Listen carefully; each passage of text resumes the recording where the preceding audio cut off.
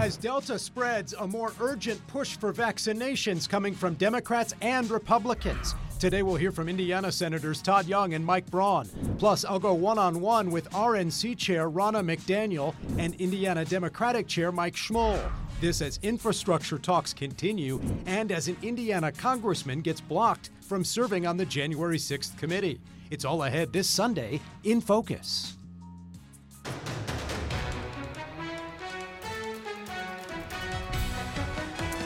And good morning. We start with the latest on the fight against COVID-19, with the Delta variant leading to rising case numbers here in Indiana and nationwide, and new concerns about our recovery from this pandemic. This week, a much louder call in support of the effort to vaccinate more Americans. Washington correspondent Rashad Hudson has the latest.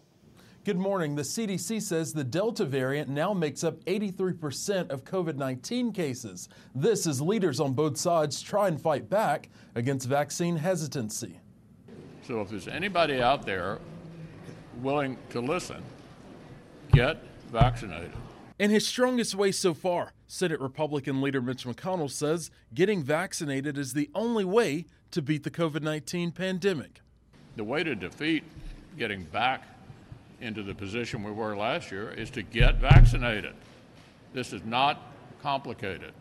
As cases increase, he noted that nearly all new virus hospitalizations in the country are among people who have not been vaccinated. And Tuesday, top health officials were back on Capitol Hill to testify on the path forward. We must continue to expand vaccine coverage by building trust and confidence in COVID-19 vaccines. And this is particularly important in communities of color, rural communities, and other population groups at risk. CDC Director Rochelle Walensky says it's about protecting your family and community, and President Biden is renewing his push to reach the unvaccinated. Virtually all of the COVID deaths and hospitalizations are from unvaccinated people. The White House says getting people to take the shot continues to be an uphill battle, so now they are working on a new strategy. Reporting in Washington, Rashad Hudson, back to you.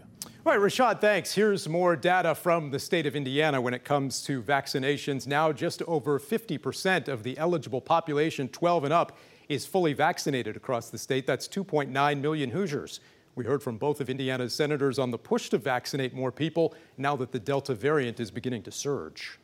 It's smart to get one, but no one should be forced to or to disclose whether they've had one or not. That gets into too many other areas. I'm glad that all of my colleagues have been joining me and delivering a message that I've been delivering for some time now, which is encouraging people to get vaccinated. Look, this Delta variant it's no joke. It's very deadly. It's more infectious than the previous variants of this virus. All right, let's continue that conversation right now as we're joined here in studio by RNC Chair Ronna McDaniel. Thank you so much for being with us. Great to be here. Great to be in the Hoosier State. Thanks for having me. Yeah, appreciate you being here. We're going to talk about why you're here in town in just a moment. But first on COVID-19, you heard Indiana's senators there. It seems as if there is a much louder call this week from people, especially in your party, about vaccinations. Do you join your fellow Republicans in that message, and will it work in terms of getting more people vaccinated? A CBS poll this week showing just 29% of Republicans, 29% say they have no plans to get vaccinated at all. Well, I certainly was vaccinated. My husband, my 2 teenage children have been vaccinated. I feel like it was safe. I encourage people to do it. I also think President Trump did a phenomenal job putting us in this place where we have vaccines at a record pace. I think Joe Biden and Kamala Harris, with some of the doubt they cast on the vaccine when President Trump was in office, has hurt. And I think they have work to do to go educate voters and really get out and talk to them, or Americans, about the importance of the vaccine. Going back to the campaign there, you did write an op-ed for the Washington Examiner last month saying former President Trump and the GOP deserve credit for the coronavirus vaccine. Why haven't Republicans done more to take credit for that rollout? And would it have a big impact on the hesitancy that's out there if former President Trump had more to say publicly about getting the vaccine himself and encouraging more people to get their shots, as other Republicans have done more forcefully this week. There was nobody more vocal about the vaccine than President Trump. And Democrats continued to sow doubt about it because he was in office. And I think it would have been helpful if President Biden had come in and said, I want to thank President Trump. This is a bipartisan effort. We need to work together. And you really haven't seen that. But should former President Trump have more to say about it now? Oh, I can't imagine him doing any more than he's done. I mean, he got us here. He said the vaccines would be safe. He said we'd be vaccinating a million. He's been very encouraging, as has all Republicans. But again, Biden's the one in the reins right now. He owns this. He set a benchmark of 70%. He hasn't reached it. This is his administration, and they need to get this done. Let's talk about why you're here in Indianapolis this weekend. The Young Republicans holding a convention here in town. You're also taking part in the Indiana GOP's Diversity Series. How important are these efforts to grow the party, make it younger, more diverse, and ahead of 22 and 24? Will that effort also need to include any changes to the party's policy platforms or policy proposals as well? So in 2020, we had huge growth in Hispanic, African-American, and Asian voters turning out for the Republican Party. And that's just going to continue as we have series like the one in Indiana, this Indiana Diversity Series, that we have 15 graduates that we're honoring today. It's just an amazing accomplishment. And part of it is, as we're going forward, talking about not only how you can have a better voice in being part of both parties, but also how we can be a better party by listening to these communities and learning from them as we have sustained efforts long term.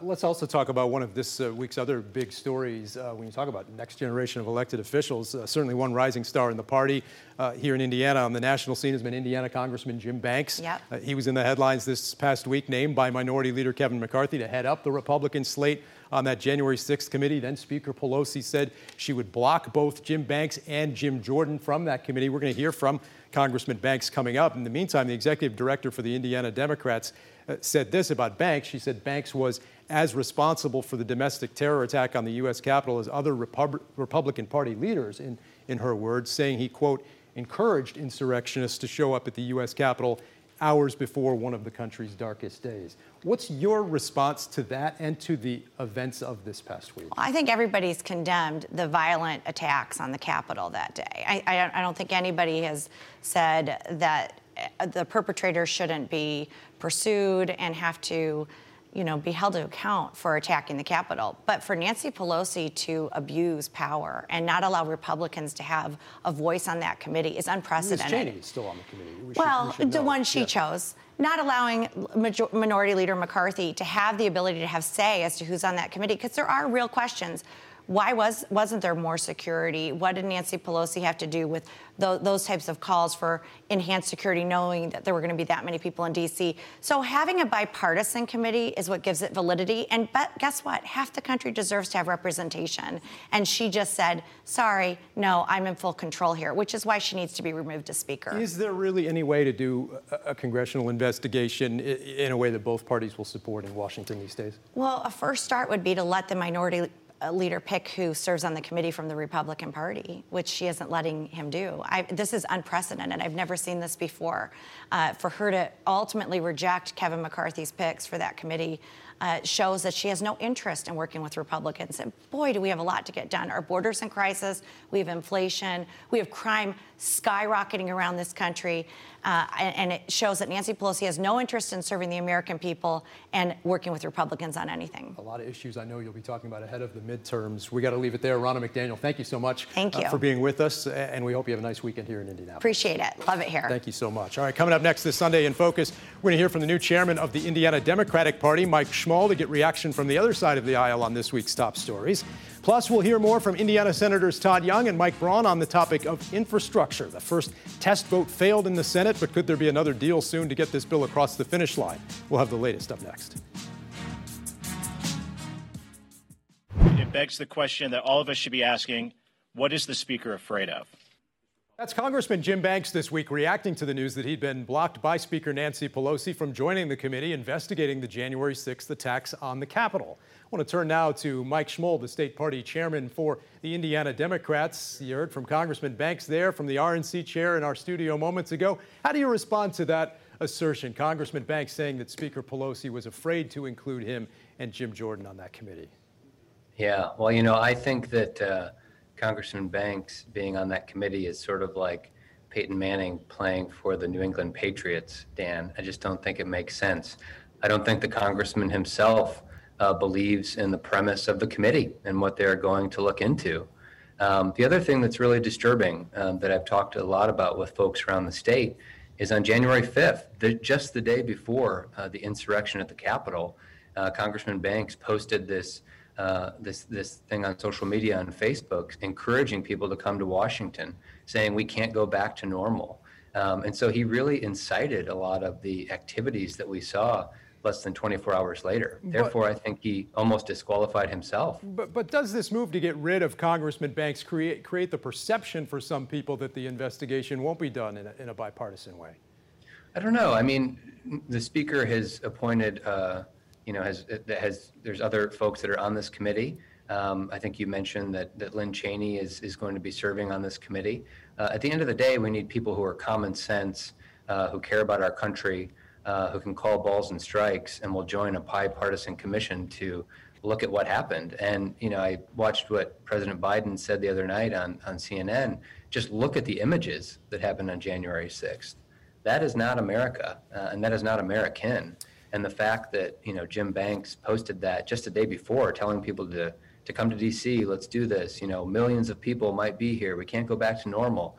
I just don't think he's fit to serve on that committee. Okay. I don't think he can be an honest broker. Let's talk about the politics of the pandemic. You heard from the RNC chair here moments ago and from our Republican senators talking about the efforts to vaccinate more Americans. What's your reaction to this somewhat new tone from leading Republicans on the vaccine this week? Well, I think from the beginning of the pandemic to now, you've seen Republicans really playing politics when it comes to science and with people's lives. My hope is that it's sort of caught up to the point where they feel the need to urge their constituents, urge residents to get vaccinated. I'll be probably first in line here in the Hoosier State not to agree with folks like Mitch McConnell and Ron DeSantis down in Florida. But both of those gentlemen are now out there saying, get vaccinated. And what we're seeing across our state, Dan, is that this is really now a pandemic of the unvaccinated. That 98, 99% of people who are being hospitalized and who are sadly dying of COVID-19 just didn't get their shots. And so I encourage anybody, Republican, Independent, Democrat, if you haven't got your shot yet, haven't got your vaccines yet, to please do so. They're available literally across our state and for free. In the meantime, infrastructure talks continue in D.C. Your party's had a statewide tour talking about some of the Biden administration's policy proposals. We also heard from Senators Young and Braun on the topic of infrastructure this week. Here's what they had to say. Infrastructure is probably something we ought to get right, but pay for it, not with gimmicks, not with borrowing generally, and all that stuff. It's going to take some presidential leadership.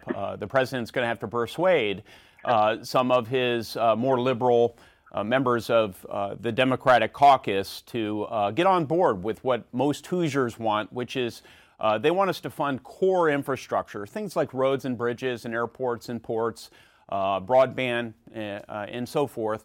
And ideally, they'd like us to do it without raising taxes. I want to get your reaction to what Senator Young said there. He said the president hasn't shown enough leadership on the issue. We had the test vote this week that failed, and as these talks continue, it's still not entirely clear when Congress will be able to get this bill across the finish line. Well, I am very, very hopeful, Dan, that this coming week that we will have news on infrastructure. I think that President Joe Biden has shown steady, competent presidential leadership since being sworn in. And you're right, June, we went all around Indiana to talk about the American Rescue Plan, which is getting us out of COVID, putting money in people's pockets. This month and into August, we're going to be talking about the American Jobs Plan and how critical infrastructure is, not just infrastructure that's hard, as Senator Young just mentioned, but also human infrastructure. I would argue with both senators that a few years ago, Trump passed these big tax cuts and really went into the pockets of the wealthy and corporations. These are packages that invest in people. These are packages that will invest in Hoosiers to help them get out of the pandemic, get the kids back to school, get a good paying job, and get back on track. And so I am very, very hopeful that the president, and I might mention somebody that I've worked with, Secretary Pete Buttigieg, can get this done and that we can start to really make a difference in the Hoosier State. I know you've worked with him closely. Speaking of Senator Young, who we saw there, he's already raised a lot of money ahead of his bid for re-election next year. And as you know, it's an uphill climb for Democrats in Indiana. You haven't won a statewide election in nearly 10 years. Real quickly here, how do you turn things around heading toward the midterms next year? Well, there are a number of folks that are interested in running, not just for U.S. Senate, but for other statewide offices. And I feel optimistic. This is a new decade. We're a new party. I'm a new chairman. We have a new president in office. You know, Donald Trump is out somewhere in Mar-a-Lago doing his thing. And I just feel as though it's a fresh decade and we have a fresh start. And I think that deep down all across our state, Hoosiers, regardless of your party, want a balanced and fair government so we can have a better exchange of ideas. That's what we're going to build, and Senator Young will be held accountable next year for his record. All right. State Party Chairman Mike Schmuhl, thank you so much for joining us. We appreciate it. Thank you. Coming up next this Sunday in Focus, we'll talk with our panel about this week's top stories, including the start of the Summer Olympics amidst this Delta wave, while the NFL takes a tough stand on unvaccinated players. The Olympic Games getting started this weekend in Tokyo amidst more concerns about the spread of the coronavirus at the Olympics and around the globe.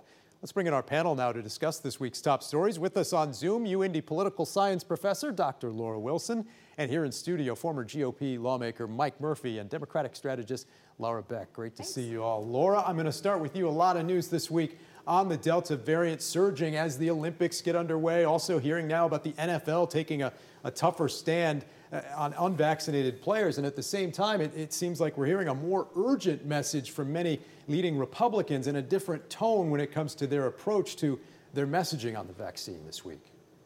Well, there seems to be a lot of contradictory messaging, certainly. And there's, quite frankly, a lot of exhaustion. We remember talking about pandemic fatigue a year ago, and here we are with a new variant, a new potential deadly virus in terms of the COVID. And what we know with the projections is that this is very serious, and we could actually have 3 times the death rate predicted by the CDC come October if we keep up with this. So I think that the messaging can be a little bit contradictory or confusing. Hopefully what people remember is we're not finished in terms of COVID quite yet, and that we all need to be safe and to keep up these boundaries in order to keep our country and certainly the international world, as we talk about the Olympics, keeping everyone healthy. Yeah. Mike, your thoughts on your party's shift in tone somewhat on the vaccine this week, and what were your thoughts on what Chairwoman Ronna McDaniel had to say about Well, I think reality is coming home to roost. The fact is the only solution is vaccination. And for those who choose not to be vaccinated, then without sounding uncaring or insensitive, then the Darwin principle takes effect. And the fact is that you're either going to be vaccinated or you're going to get COVID. That's all there is to it, especially with this new Delta variant. Laura, your response to what we heard from Chairwoman McDaniel and everything going on in the news this week? Well, I mean, Mike makes a great point. I mean, it really, there is a delineation, unfortunately, because this is a pandemic of the unvaccinated. But what I think we're also seeing with some of these Republican leaders is that a lot of members of their base chose to follow Donald Trump and chose to follow that rhetoric and chose to not get vaccinated. And now they are seeing their supporters as well as others who are really being impacted by this in a very negative way. And as Laura said, I mean, we are moving in a direction with the Delta variant. We don't know what other variants are going to be out there, but we're moving in one where we could have some very severe repercussions come fall. What about this Jim Banks situation? Blocked from the January 6th commission this week by Speaker Nancy Pelosi, the RNC chair, with some pointed comments on that today as well. Well, I think it's tradition in both parties to let the other party choose the members of that represent them on a committee. So I'm disappointed that Speaker Pelosi chose to pull Jim Banks. On the other hand, Jim Banks has chosen to be pretty far out there, along with people like Jim Jordan, making decisions or announcing decisions and positions before the investigation has even been held. And so one person I've always been very proud of is Todd Young, because during the Russian investigation, during all the last few investigations we've had, he's always kept his powder dry and listened to the evidence, whether it's impeachment or Russia or anything.